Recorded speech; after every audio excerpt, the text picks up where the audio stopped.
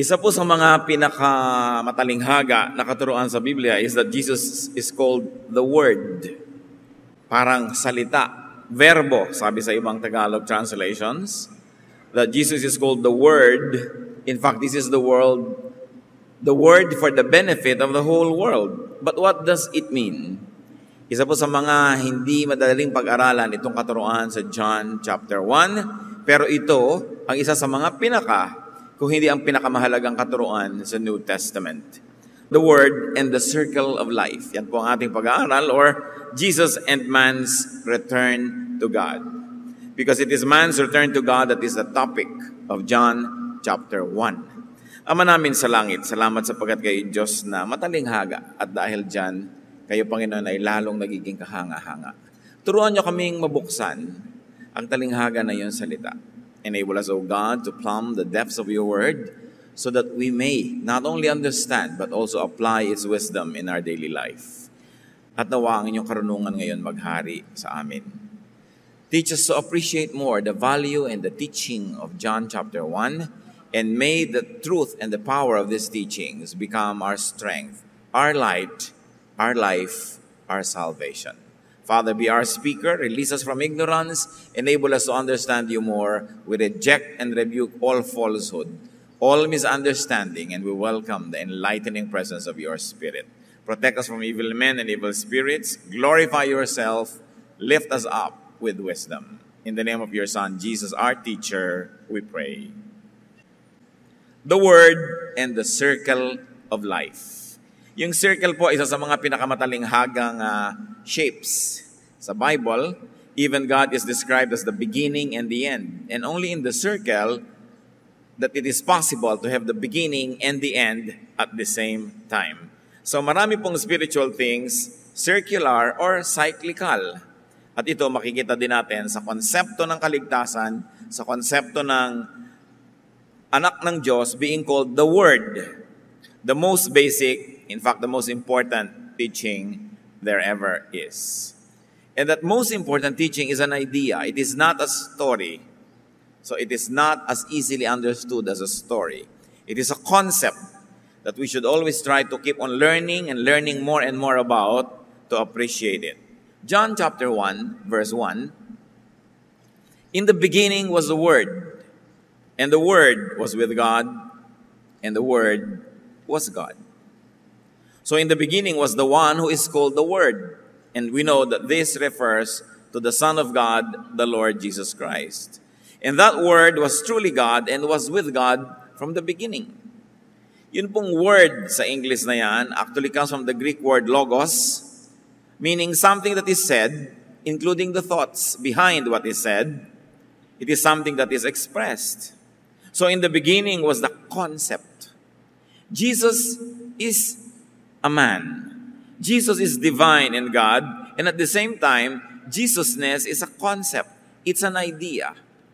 Bakit nagkaroon ng Jesus? Bakit nagkaroon ng Jesucristo? Bakit nagkaroon ng anak ng Diyos na nagsakatawang tao?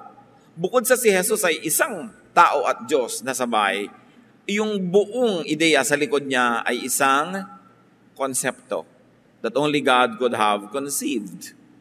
This word would refer to Jesus Christ, and Jesus Christ is what is thought of and expressed by God Himself. Jesus Christ is a topic, an idea, a concept. While Christianity is a very beautiful and arresting story, Christianity is really an idea. It is a concept that comes from God Himself. Indeed, Jesus as Son of God, as incarnate, the Spirit that had become flesh, as Savior, is a person and at the same time an idea. And at the same time, a rescue plan. Pag nakakita ka ng emergency exit, it's an idea of how you might get out of trouble. The name Jesus and the person of Jesus and the idea behind Jesus being born is also an emergency exit. It's a way out. It is a rescue plan. So the whole person and ministry of Jesus is an idea that was with God in the beginning. Pagka ating tinignan-tingnan yung mga kahulugan ng John 1:1 na yan. At kung tayo po'y lulundag, para po makita natin yung sino nga ba talaga yung word na yan, sabi sa John 1:14, the Word became flesh and made His dwelling among us. So yung ideya, yung konsepto, naging literal, naging tangible, naging material reality. We have seen His glory. So nakita ang kanyang kaluwalhatian, isang pagpapatunay na naging totoong material, yung ideya na dapat sana hindi nakikita at naiisip lang. We have seen His glory, the glory of the one and only, who came from the Father, full of grace and truth. So the concept and the person that became the tangible concept, Jesus Christ, is called one and only. Walang kamuka, walang kaparis, hindi na mauulit pa. So the idea, the Word, became physical reality. At yun ang sineselebrate ng Pasko. That the Word, the idea of God, became a human being and lived here with us. We saw His true glory, the glory of the one, the only Son of the Father. From Him all the kindness and all the truth of God have come down from us. So iniisip ng Diyos, naging realidad dito sa mundo, naging tao, si Jesus yun. An idea born of God. That's why pwede mo rin sabihin, Son of God. Galing sa Diyos. Sa Kanya nagmula. The expression, including the thought, the reasoning, the idea, became a person and lived with humanity. Hayaan yung paulit-ulitin ko kasi hindi naman talaga ganun kadali na namnamin at i-digest itong konsepto ng John 1:1. At sabi sa John 1:2, He was with God in the beginning. Therefore, the Word, referring to the person that became the Word, which is Jesus, the expression and thought that is Jesus, the idea of Jesusness, was with God in the beginning. No? Nandyan yan sa simula pa lang ng buhay ng tao. John 1:3-5, through Him, meaning the Word, or later on we will find out the Word had become Jesus. Through Him, all things were made. Without Him, nothing was made that has been made. In Him was life, and that life was the light of men. The light shines in the darkness, but the darkness has not understood it. Mga description tungkol kay Jesus yan. Light of the world. Life. The water of life or the living water. No? Light that shines in the darkness. Sabi, ang liwanag na ito ay tinapon ng Diyos sa kadiliman, subalit hindi na unawaan ng dilim ang liwanag na ito. Jesusness was the life and the light of men. And it's even very, very scientific that life began from light. Na dahil sa liwanag, nagkaroon ng mga halaman, nagkaroon ng photosynthesis at nagkaroon ng mga kakainin, yung mga naging mga hayop at maging tao. Na yun ang pinagmumulan ng lahat-lahat. And very interestingly, that life and that light shines. John 1:10-11. He was in the world, and though the world was made through Him, the world did not recognize Him.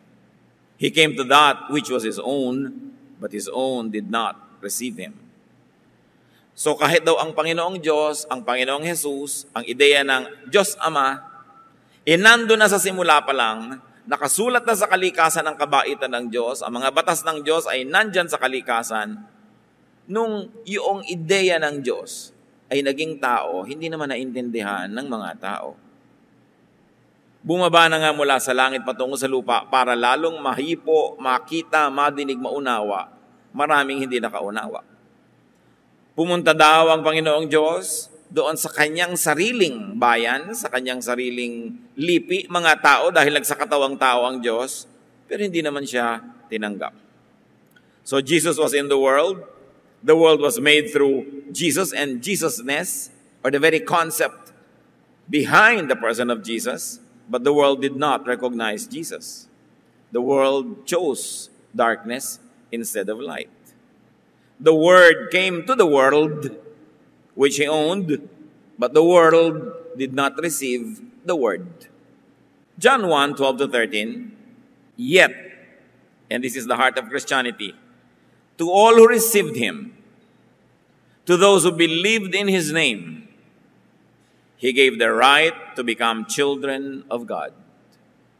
Children born not of natural descent, nor of human decision or a husband's will, but born of God.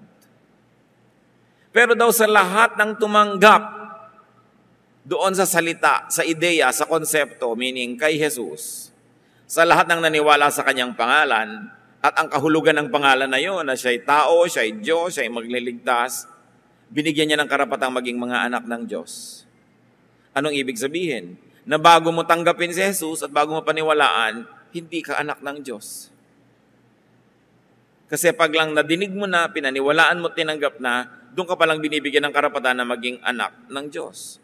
Ang totoo, dati kang anak ng Diyos, dati akong anak ng Diyos, pero may nangyari na hindi na tayo naging anak.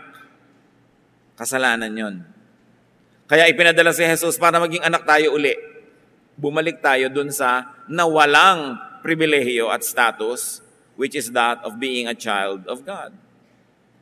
Yet some people accepted Him and put their faith in Him. So He gave them the right to become the children of God. They were not God's children by nature or because of any human desire. God Himself was the one who made them His children. Sabi, hindi inisip ng tao yung salvation. Hindi inisip ng tao yung konsepto ni Jesus na ang anak ng Diyos ay maging tao at the same time Diyos. Hindi. Diyos ang nag-isip niyan. At ang natira na lang para sa tao, yun ay tanggapin, paniwalaan. At sabi, to all who receive Jesus, to all who believe in His essence and His mission, meaning His name, He gives the right to become children of God again. Nagiging anak ka ng Diyos muli, matapos mong paniwalaan at tanggapin si Jesus. So belief in and acceptance of Jesus turns a person into a child of God. Pag naniwala ka kay Jesus at tinanggap mo siya sa iyong puso, biglang may nangyayaring pinakamalaking himala sa buong creation. Nagiging anak ka ng Diyos. Sabi, hindi ikaw ang may kakagawa nun, Diyos. And you are born not from the flesh, not of man, but of God. Ibig sabihin, hindi yan natural process. It is a supernatural process. Himala para mangyari yon. Ano po ang premise? Anong pinagmumula ng mga ideya na ito? Bakit kailangan mangyari that the Son of God would become Jesus, the man, and God at the same time? May pinagmumula niya na background because man was born of God. At sinabi na yan sa chapter 1. Nagmula ang lahat sa Diyos, lalo na ang tao. So God made man. That's premise 1. The idea and the expression of the thought of having human beings came from God. Genesis 1, 26 to 27. Then God said, let us make man in our image, in our likeness. So God created man in His own image. In the image of God, He created him. Male and female, He created them. So ang babae at lalaki, parehong ginawa sa wangis ng Diyos. At Diyos ang lumikha. Yun ang unang premise. Diyos lumikha ng tao, nakamukha niya. Kawangis niya, dahil ang espiritu ng tao na yon, espiritu niya, wala nang iba. Man is the Spirit of God, made to dwell in the flesh. Made to dwell in dust, in the body that we have. Yun lang ang pinagkaiba ng tao sa Diyos. Yung espiritu ng Diyos at espiritu ng tao pareho. Pero ang espiritu ng tao, pinatira ng Diyos sa katawan, sa lupa. Samantalang yung Diyos na natiling walang ganong katawan. Espiritu lang siya. So actually, the first incarnation, God's Spirit manifesting in the flesh, is man. Si Jesus ang pangalawang incarnation ng Diyos. Pero yung Diyos, ginawang tao, tumira sa katawan, yun ang unang incarnation. Yun ang unang creation. That was God's Spirit housed in flesh. Genesis 2:7, the Lord God formed the man from the dust of the ground and breathed into his nostrils the breath of life, and the man became a living being.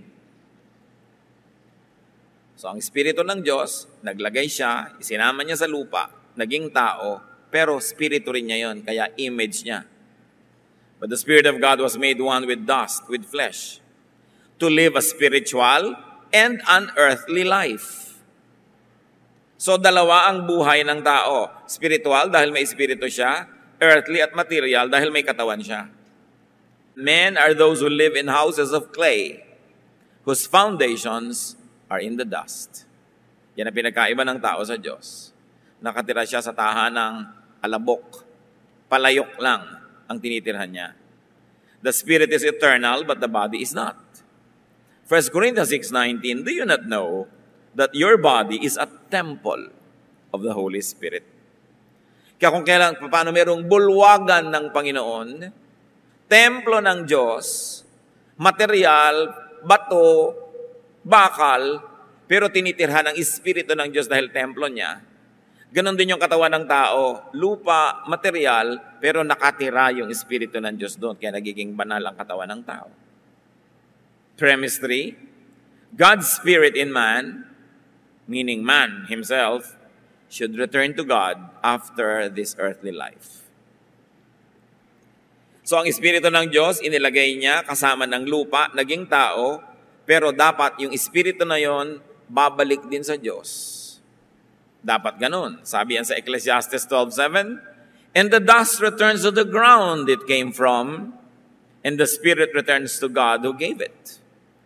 So ito ang magandang nangyayari sa kamatayan dapat. Yung katawan babalik sa lupa, at yung Espiritu babalik sa Diyos. Sandali lang silang magkasama. Therefore, that would complete the cycle and the circle of life. The Spirit of God, inilagay sa lupa, na buhay ng kung gaano mang kahabang panahon, pero yung lupa, mamamatay din, yung Espiritu babalik sa Diyos. Hindi naman ipinaliwanag ng Diyos kung bakit may ganung excursion, yung Espiritu niya, na naging tayo, pero tayo, hindi siyang siya dahil meron tayong katawan. From God to earth, with dust, in the flesh, and then after a while, back to God. Yun ang kahulugan ng buhay. Kaya ang tawag sa atin, we are pilgrims. Tayo'y nakikiraan lang sa lupang ito. Hindi talaga tayo taga rito dahil tayo'y taga langit. Kasama tayo ng Diyos, inilagay dito sa mga dahilang hindi niya ipinaliwanag, pero ang dapat purpose ng life, pagkatapos na yung lupang katawan, ay mamatay na, bumalik sa Diyos ang Espiritu. Dapat bumabalik. Kaya nung si Stephen, nung binabato, ang sabi niya sa Acts 7:59, Lord Jesus, receive my spirit. Binabato nila ang katawan ko, mamamatay ang katawan ko, dudugo, uubos ang dugo ko, madudurog ang aking buto, babalik ako sa lupa, pero yung Espiritu ko, tanggapin mo, Panginoon, babalik ito sa iyo. Kaya ang kamatayan, ang number 1 na nagpapalaya sa tao para makabalik sa Diyos. Hindi yan kinatatakutan ng mga mananampalataya. Bagamat dahil tayo'y nakatira sa katawan na ito, natural, wired tayo to protect the body, wired tayo, nakaprogram tayo to love life in this world because we are of the world din, dahil may lupa tayong katawan. Pero yun ay habang nakakatira pa lang dyan. Pero oras na namatay yung katawan at nakalaya yung Espiritu, ang pagpapasalamat mo na lang na nakalaya ka na dyan. Kasi maiiba ang yung buong pananaw pag binitawan mo na yung katawan na yan. Pero may nangyari mga kapatid. Ang Espiritu ng Diyos, inilagay niya sa alabok, nagkaroon ng tao, mamamatay yung alabok, babalik yung tao sa kanya, pero may nangyari during the excursion. But sin contaminates the spirit and it dies. Yun ang pumasok.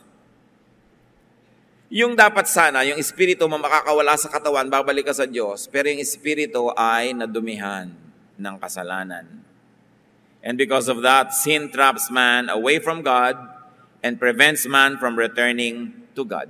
Hindi makukumpleto yung circle, hindi makukumpleto yung cycle, dahil hindi na ngayon makakauwi sa Diyos ang Espiritu, dahil nagkasala na ito, marumi na ito, hindi na ito karapat-dapat, makiisa muli sa Espiritu ng Diyos na puro, dalisay, holy. Genesis 2:17, bakit pumasok yung kasalanan? You must not eat from the tree of the knowledge of good and evil, for when you eat of it, you will surely die. Yan ang sinasabi ng Diyos. At hindi katawan ang mamamatay dito, spirit. Kasi nung si Adan at si Eva kumain ng forbidden fruit, hindi naman namatay yung katawan nila. Therefore, yung mamamatay, pag kinain nila yon, hindi yung katawan. May namatay, yung spirit. At lahat ng taong nagkakasala, namamatay yung spirit. So niya, huwag niyong gagawin ito. Don't cross the line. May isang bawal. Don't aspire to be like God while you are in this body. Kaya ang sabi ng serpent kay Eva, when you eat it, you will be like God. So, when Eve saw that it was to be desired to make one wise like God, knowing knowledge between good and evil, she ate. What does it mean to know knowledge between good and evil? It is for you to decide what is good for you and what is bad for you. Yun ang rebellion.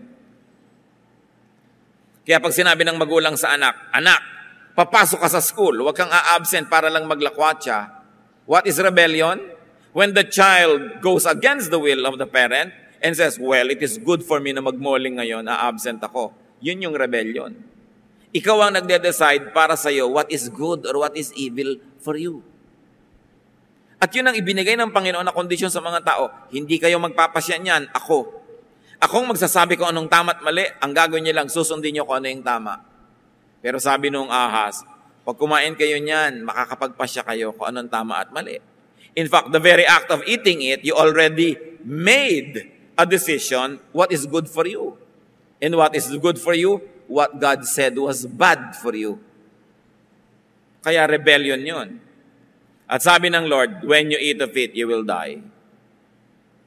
Pag in-apply natin sa buhay, when you decide what is good and bad for you, against what God says is good or bad for you, you are rebelling and your spirit dies. So lahat ng tao nagkasala. Ezekiel 18:20, the soul who sins is the one who will die. At ang nakakalungkot, sasabi sa Romans 3:23, for all have sinned and fall short of the glory of God. Therefore, everybody is dead. Lahat ng tao nagkakasala, nagde-decide sila what is good for them and what's bad for them against what God says is good or bad. And that kills the spirit. At oras na nangyari yon, na nagpasya ka na kung anong mabuti sa'yo, laban sa sinasabi ng Diyos kung anong mabuti sa'yo, you are subjected to polarity, to dualness, to tension. Kasi minamabuti mo na yung minamasama ng Diyos. Yung Diyos ang nakatira sa'yo. Yung Diyos ang spirito. Yung katawan mo ang nasusunod. Yung kasalanan at layaw niya ang nasusunod. Naglalaban. Nagiging dalawa ka, hindi isa. And you know the importance that God attaches to oneness. That you must be one. Buo, isa ang loob, hindi hati. Nagkakaroon ng paglalaban, flesh versus spirit, sin versus holiness, weight versus lightness. What do we mean? Dapat pag namatay ka, yung spirito magaan, aakyat sa langit. Pero pinabibigat siya ng kasalanan, hindi siya makaangat. Hindi siya makababalik. That's why it is important for a reversal to happen. Kailangan may mabaligtad sa buhay ng tao para maging anak siya muli ng Diyos. Kasi nung nagkasala ang tao, hindi na siya naging anak ng Diyos. Patuloy ka nagkakasala, hindi ka anak ng Diyos. Ano ngayon ang dapat mo ngayon para baligtarin yan? Dapat mong labanan yung kasalanan. Dapat mong baligtarin ang effect ng kasalanan sa iyong buhay. Yan sabi ng 1 Corinthians 15:53, for the perishable must clothe itself with the imperishable, and the mortal with immortality. Tayong tao lang, alabok lang, dapat muling magkaroon ng buhay na walang hanggan. Tayong nabubulok ay dapat matalo nung hindi nabubulok. At yun yung espiritu ng Diyos. Kaya ang sabi ni Pablo, kahit pa nga daw nasisira ang katawan niya sa paglilingkod, napaparusahan, nagugutom, pero yung espiritu niya, dahil naglilingkod siya sa Diyos, lalong nagiging bata at bago. 2 Corinthians 4:16, though outwardly we are wasting away, yet inwardly we are being renewed day by day. Kahit sa tingin ng tao, nasasalanta ang aming katawan, ang aming namang espiritu ay lalong nagiging bago, malinis at masigla dahil sa paglilingkod sa Diyos. At dahil sa kasalanan ng tao, there is separation and contradiction between the body and the spirit. Therefore, naging kailangan, it has become a necessity for the spirit to prevail over the body. But how can the spirit prevail over the body when the Bible itself says that the spirit is willing but the body is weak? Good news, ang tao galing sa Diyos. Better news, ang tao babalik sa Diyos pag namatay. But very bad news, yung spirito niya dahil nagkasala, hindi na makakabalik, nakulong outside of God's presence. So how do you complete the cycle and the circle of life? Paano babalik yung espiritu ng Diyos na ipinahiram at dapat ay bumalik sa Kanya? How do you return to God? How do you transcend the weight of sin? How do you leave the body on earth when man was trapped in it due to attachment to earthly and worldly things? Therefore, the Word, Jesus was born. God has the idea. God devises a way and designs a plan to rescue and to save man from death, from condemnation, from the trap of the flesh, which we call salvation. Which is why there is Jesus and which is why there is the church. Salvation is the reason for everything. Dalawa lang yan mga kapatid, creation and then salvation. Because man and the world that were all created by God were destroyed by sin. Now God operationalizes His plan. What does God do? God sends Jesus. The Word, the idea of how to save man is sent by God in the flesh. Galatians 4:4, when the time had fully come, God sent His Son. In other words, God puts His plan in motion.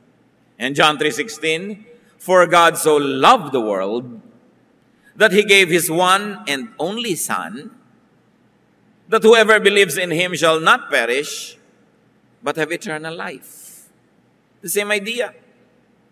Ganun na lang ang pagmamahal ng Diyos sa mundo, na ipinadala niya ang kanyang sarili, ang kanyang anak, ang kanyang espiritu, ang ideyang galing sa kanya, para kung sino man ang maniwala sa planong ito, tumanggap dun sa plano at sa tao at Diyos na si Jesus, na kumakatawan sa plano na yon, ay makakabalik sa kanya. Beautiful idea. Mahal ng Diyos ang mundo. Bakit? Noong ang Espiritu ng Diyos ay itiniran niya sa lupa. Ano ba yung lupa? Nitrogen, potassium, di ba? Oxygen, iron, lahat na, magnesium ng mga nasa vitamina. Yan ang element ng lupa. Kinuha ng Diyos, nilagyan niya ng Espiritu niya. Anong ginawa niya? Ikinasal ang Espiritu ng Diyos sa lupa.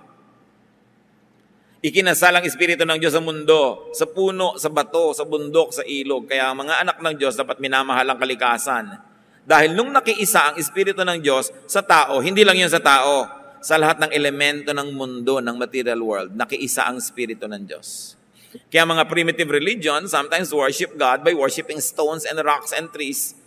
They are wise to know na nakiisa doon ang Espiritu ng Diyos. But, nagpadala naman ng Diyos ng person, His Son, the Lord Jesus Christ, para doon ma-focus yung ating pagsamba at doon tayo humingi ng kaligtasan.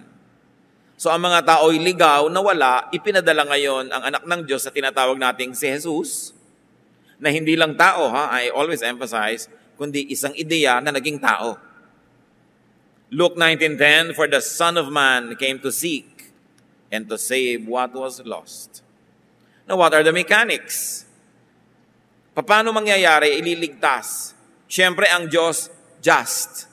Dapat ang lahat ng mali, parusahan. Ang lahat ng mabuti, gantimpalaan. Just siya.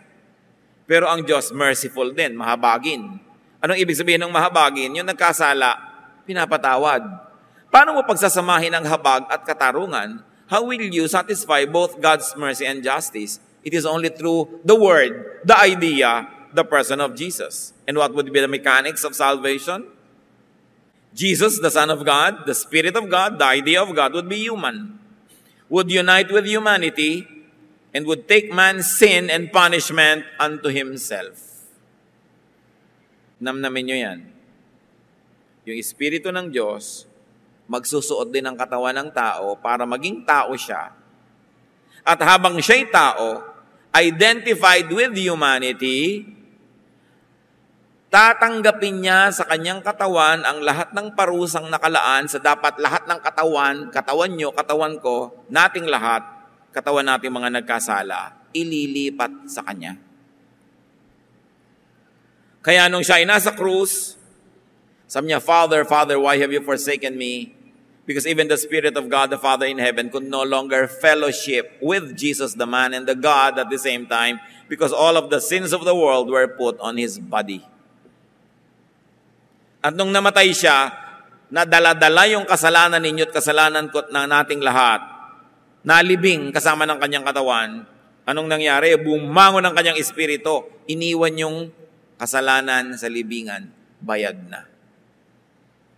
Because the life of Jesus is greater than the life of all lives that lived, are living, and will still be born. Why?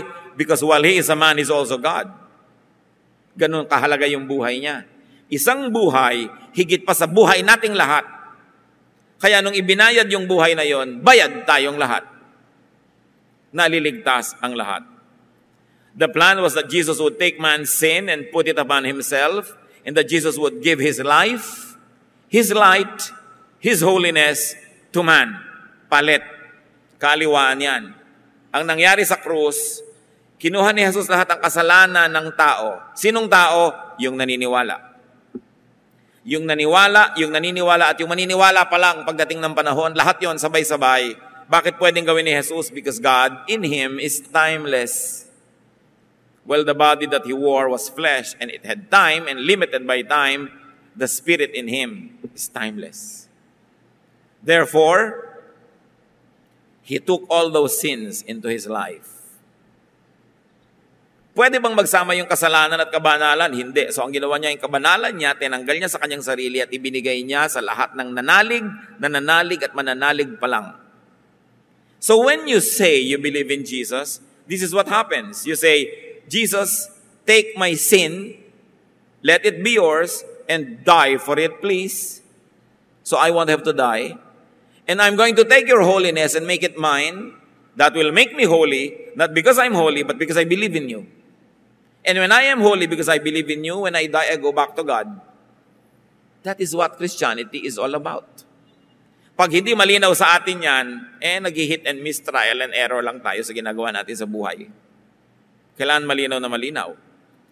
When you become a Christian, there's a total exchange of composition and position with Jesus. You take His holiness upon you, and you give your sin to Him, and He dies for it. And then you become free because He died. Kaya sabi sa Isaiah 53:5, but He was pierced for our transgressions. He was crushed for our iniquities. The punishment that brought us peace was upon Him, and by His wounds we are healed. Sabi, siya ay sinaksak, sinugatan dahil sa ating mga kasalanan. Siya ay dinurog dahil sa ating mga pagkakasala at pagkakamali. Yung parusang dapat sana'y atin, pero naligtasan natin, itinambak sa Kanya. At gumaling tayo dahil nalipat sa Kanya ang ating mga sugat. Kaya ang tawag, Savior. At kaisa-isa yon, one and only. There are only two religions on earth, brothers and sisters. Don't be deceived by brands and by names. There are only two religions. Religion number one, and 99% of all religions in the world fall under this category. Save yourself. Yun ang religion number one. Yan ang ginagawa ng napakaraming tao. Kaya pinaparusahan yung sarili nila, kaya nag-aayuno, kaya hindi kumakain, kaya umaakyat ng mga bundok, kaya nagpapapako sa krus, kaya kung ano-ano pa. They are saving themselves through their own deeds. And there is religion number two, biblical Christianity. Jesus, the Son of God, is your Savior. Inaako niya ang kasalanan mo, ibinibigay niya sa iyo ang kanyang kalinisan. That's why you are called a saint. You are called holy. You are called child of God, not because of your deeds, but by the deeds of Jesus. 1 Peter 2:24. He Himself bore our sins in His body on the tree, meaning the cross, so that we might die to sins and live for righteousness. Kaya ang Kristiyano, binabaptize, ibig sabihin nun, tinanggap niya si Jesus, inilubog siya sa tubig, inilibing na yung dating siya. At pag-ahon niya sa tubig, ano yung sinisimbolize? Bago nang siya. Born again, a new person, a new creation. That's why you begin to have a new life. Kaya pag yung Kristiyano, tumanggap na sa Panginoon, tapos nagpabaptize at lahat-lahat, tapos bumabalik sa kasalanan, sabi sa Bible, the dog returns to its own vomit. Binabalikan mo yung dati mong isinuka na. Bakit? Pag-atras yan, hindi yan pag-asenso. 1 Thessalonians 5:10, He died for us that we may live. 1 John 1:7, the blood of Jesus, His Son, purifies us from all sin. So Jesus, God's Son, God's idea, God's plan, God's Spirit, is man's Savior and friend. Kaya ba nating maunawa? Ang Diyos, ipapadala niya ang kanyang sariling anak, ang sariling espiritu, magsusuot din ang katawan ng tao tulad ng ginawa nung unang tao at ng lahat ng tao. Ginawa din ni Jesus, espiritu ng Diyos, nagkaroon ng katawan. Anak ng Diyos, nagkaroon ng katawan. Para itong katawan na ito ibayad sa kasalanan ng katawan ng tao. At para yung espiritu ng Diyos na daladala niya, ipalit doon sa espiritu ng Diyos na nadumihan na hindi na makabalik-balik sa Diyos, nahugasan yung espiritu na yon dahil sa dugo ni Jesus. This is the wonder of Christianity. That God would go down to earth, unite and exchange positions with humanity, die for man's sins, rise as Savior, and then take people back to heaven through the credentials of the Savior. Pumapasok ka sa pinto ng langit, ang ticket mo si Jesus, hindi ikaw. John 5:24, I tell you the truth, whoever hears my word and believes Him who sent me has eternal life and will not be condemned. He has crossed over from death to life. Powerful verse. Memorize it.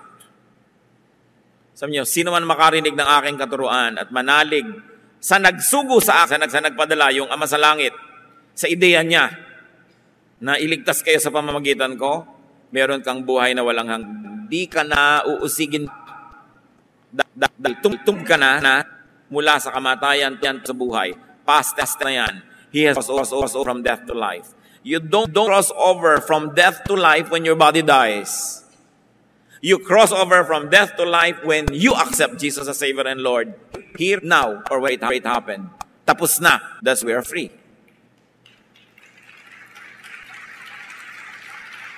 Hindi tayo nagyayabang pag sinasabi ng ating ako sure na sa salvation. Sasabihin mo, magyabang naman ito, buhay pa magkakasala pa, tas na. Kasi tinapos na, you have crossed over from death to life. Tapos na. Hinihintay na lang natin yung katawan natin bumigay para pawalan yung espiritu nating nakakulong doon. Kaya nawawala ang takot sa kamatayan. Sabi, where, O death, is your sting? Where is your victory? Alam nyo, nakakatakot yung kamatayan kung oras na namatay yung katawan mo, binigay yung espiritu mo, pumunta sa impyerno. Hinila pa baba. Pero kung nakawala yung espiritu mo at umakyat sa langit, anong nakakatakot doon? Pero siyempre, dahil nga tayo'y tao at may katawan tayo, takot pa rin tayong mamatay kahit tayo espiritual. Likas yun dahil para i-protect natin yung life natin. Inilagay din ng Diyos yun, yung pagmamahal sa buhay na ito. Para i-protect mo yung life na binigay niya. Pero kung talagang hindi na maiiwasan, ayan na yung kamatayan mo o kamatayan ng mahal sa buhay, luwagan ng dibdib, ibigay ang espiritu. Sabi ni Stephen, Jesus, receive my spirit. At kung sakasakaling magkakaroon kayo ng pribilehiyong maghingalo at magdrama bago mamatay, sabihin nyo rin, Jesus, receive my spirit. Kesa kung ano-anong mga kinakatakutan mo, ayan na sila, dumadating na sila. Di ba? Ayan, dumidilim na. Napakasarap sabihin, Lord, receive my spirit. That's why Jesus, or the idea of Jesusness, is the only way. John 14:6. Jesus answered, I am the way, and the truth, and the life. No one comes to the Father except through me. Walang makararating sa Ama na hindi dadaan kay Jesus. Bakit? Siya lang yung nakipag-exchange sa iyo Siya lang yung galing sa Ama na ipinadala, kamukha ng ipinadala yung Espiritu sa tao. Ipinadala ito para maging tao, para makipagpalit sa iyo habang siya'y tao. Walang iba. There is no name given under heaven by which men are to be saved, except the name of Jesus Christ. That's why it is important for us to share this truth with our loved ones, even with strangers who don't know this. Baka ang mga mahal nyo sa buhay, nandun sa 99% ng religions, they are saving themselves. Parang sabi sa Bible, ang ginagawa ng tao kahit yung pinakadakila para lang maruming basahan yan sa harap ng Diyos. It is never enough. Kasi kung enough, ba't pa magpapakahirap si Jesus na mamatay sa krus? Pwede naman pala natin iligtas ang sarili natin. Wala kasing ibang paraan, siya lang. He is the only way. Kaya huwag kayong magpatulog-tulog at magpatamad-tamad sa pag-share ng salvation. Sa pagdadala ng mga tao sa salvation class, sa pag-attend ng mga salvation Bible studies. Kasi kailangan maintindihan yan.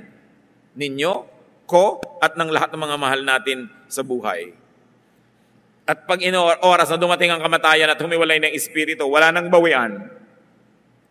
Kaya kailangan kumilos habang tayo nabubuhay. 1 John 5:12, He who has the Son has life. He who does not have the Son of God does not have life. Ang linaw. Yun lang na kay Kristo ang may buhay. Therefore, the incarnation. At yan ang pinag-aaralan natin kanina pa, John 1:14. The Word, the idea, Jesus became flesh and made His dwelling among men. We have seen His glory, the glory of the one and only, who came from the Father, full of grace and truth. So the work of Jesus Christ is, one, to join man, to rejoin God's Spirit that has become man in the flesh. Actually, may reunion.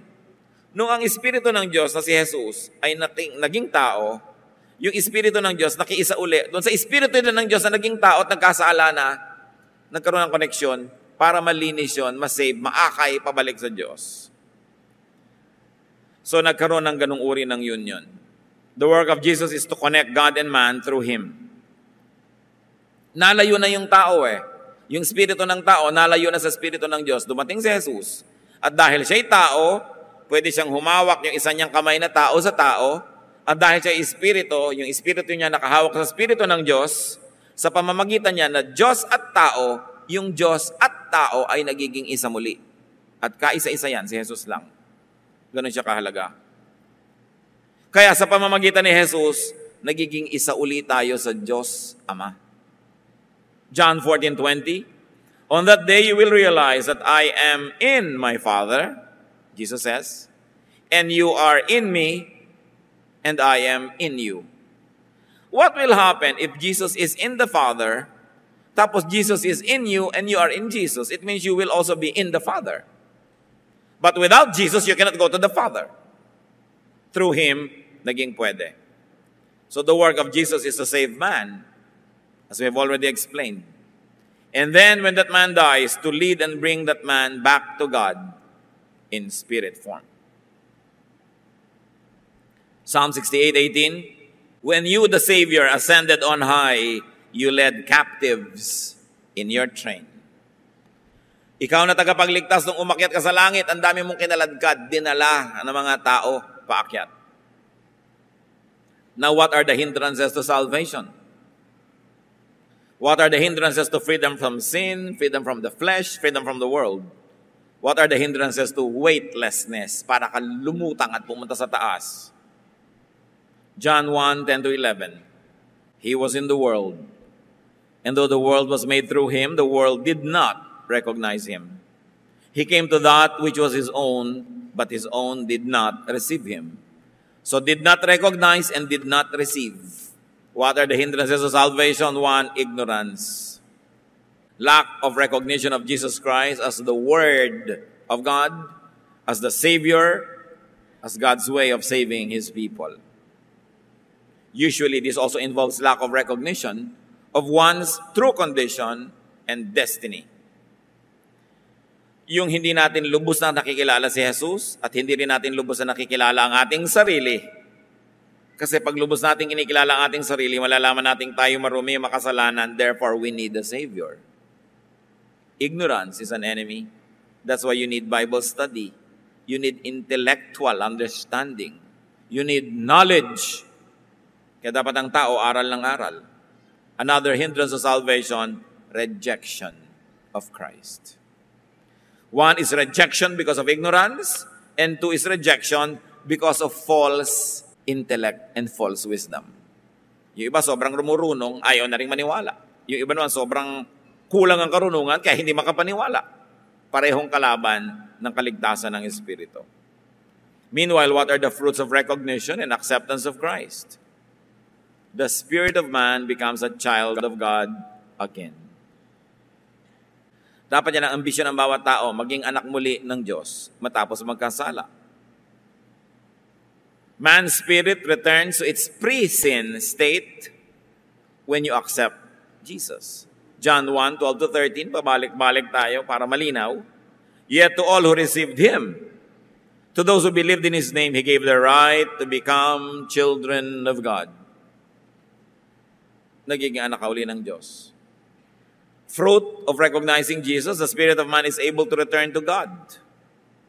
And the spirit of man becomes God-like again.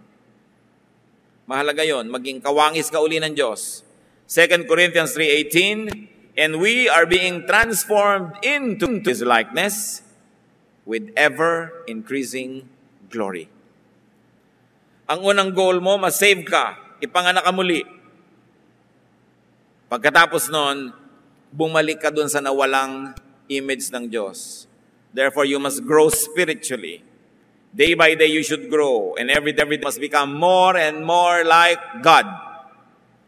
Sayang ang bawat isang araw, isang linggo, isang buwan, isang taon, nakilala mo na si Kristo, tapos hindi umaasenso ang Espiritu mo at hindi ka lalong nagiging kamukha niya. Yung iba pa nga, habang tumatagal, bumabalik, nagiging kamukha uli ni Taning. Umaatras.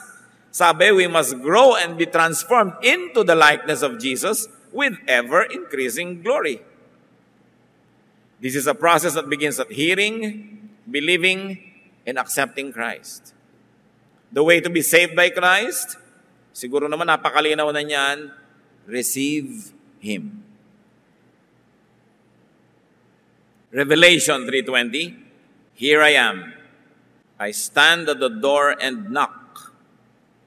If anyone hears my voice and opens the door, I will come in and eat with him and he with me. Sabi ng Panginoon, kumakatok ako sa pintuan ng iyong puso. Sino man ang makarinig o makinig sa aking tinig at magbukas at ako'y papasukin, papasok ako, uupo sa mesa at kakain kasabay niya.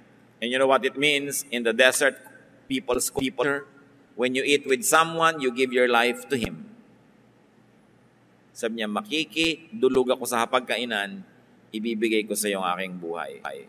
Have you received Jesus with this clear understanding of what it means to receive Jesus? What else is the way to be saved by Christ? Believe in Him, in His name, in His personality, in His mission, in the concept and the idea of salvation. Acts 16:31, believe in the Lord Jesus and you will be saved. You and your household.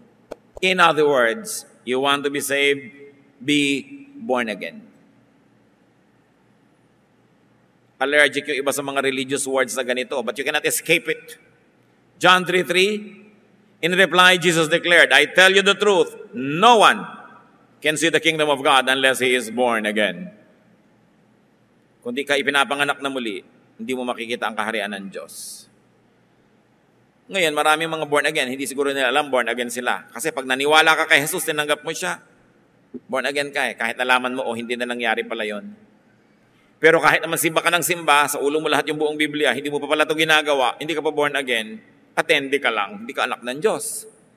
Kaya mahalagang linawin ang ganitong mga bagay. Because the old self will not do. It will not be good enough. You need a new spirit, a new heart, a new way of life. 2 Corinthians 5:17, therefore, if anyone is in Christ, he is a new creation. The old has gone, the new has come. And this is what we often forget, that if you are in Christ, you are a new creation. Hindi ka na nahuhulog sa mga dati mong kinahuhulugan, Hindi mo na dapat pinaggagawa yung mga kasalanang dati mong pinaggagawa kasi bago ka na eh. At every day, you renew your commitment to the Lord. Kasi every day, may darating uling tukso at marami sa atin, bumibigay uli, nagkakasala. Salamat na lang, 1 John 1:9. God is faithful and just and will forgive us if we confess our sins. Renew yung relasyon natin pagka ating inihihingi ng tawad. So what is the challenge of this very basic message? We've got to be born again. We've got to be God-like in spirit. Ang kailangan sa buhay, unang ma-born again ka. Pagkatapos, kailangan mag-grow ka ng tuloy. To grow spiritually unto God-likeness. Be God-like in practical terms. When you become already God-like in spiritual way, in a very spiritual way when you have become born again. And this is the only work of the church. Dalawa lang ang work ng church, mga kapatid. Salvation, to win the lost, and then growth, to edify those who have been found. Tinuturuan ka at naglilingkod tayo kasi yun ang gawain ni Kristo, naglilingkod din. Yan ang ginagawa ng tao. Ano ang kahulugan ng review na ito sa atin, mga kapatid? Aming Diyos, salamat sapagkat kayo Diyos na nagpapaalala ng kahulugan ng kaligtasan. Nais namin ngayong Panginoon, reviewin ang aming mga sarili. Ligtas nga ba kami? Tinanggap nga ba namin si Jesus bilang Panginoon at tagapagligtas? Na nauunawaan ang mga konseptong ito.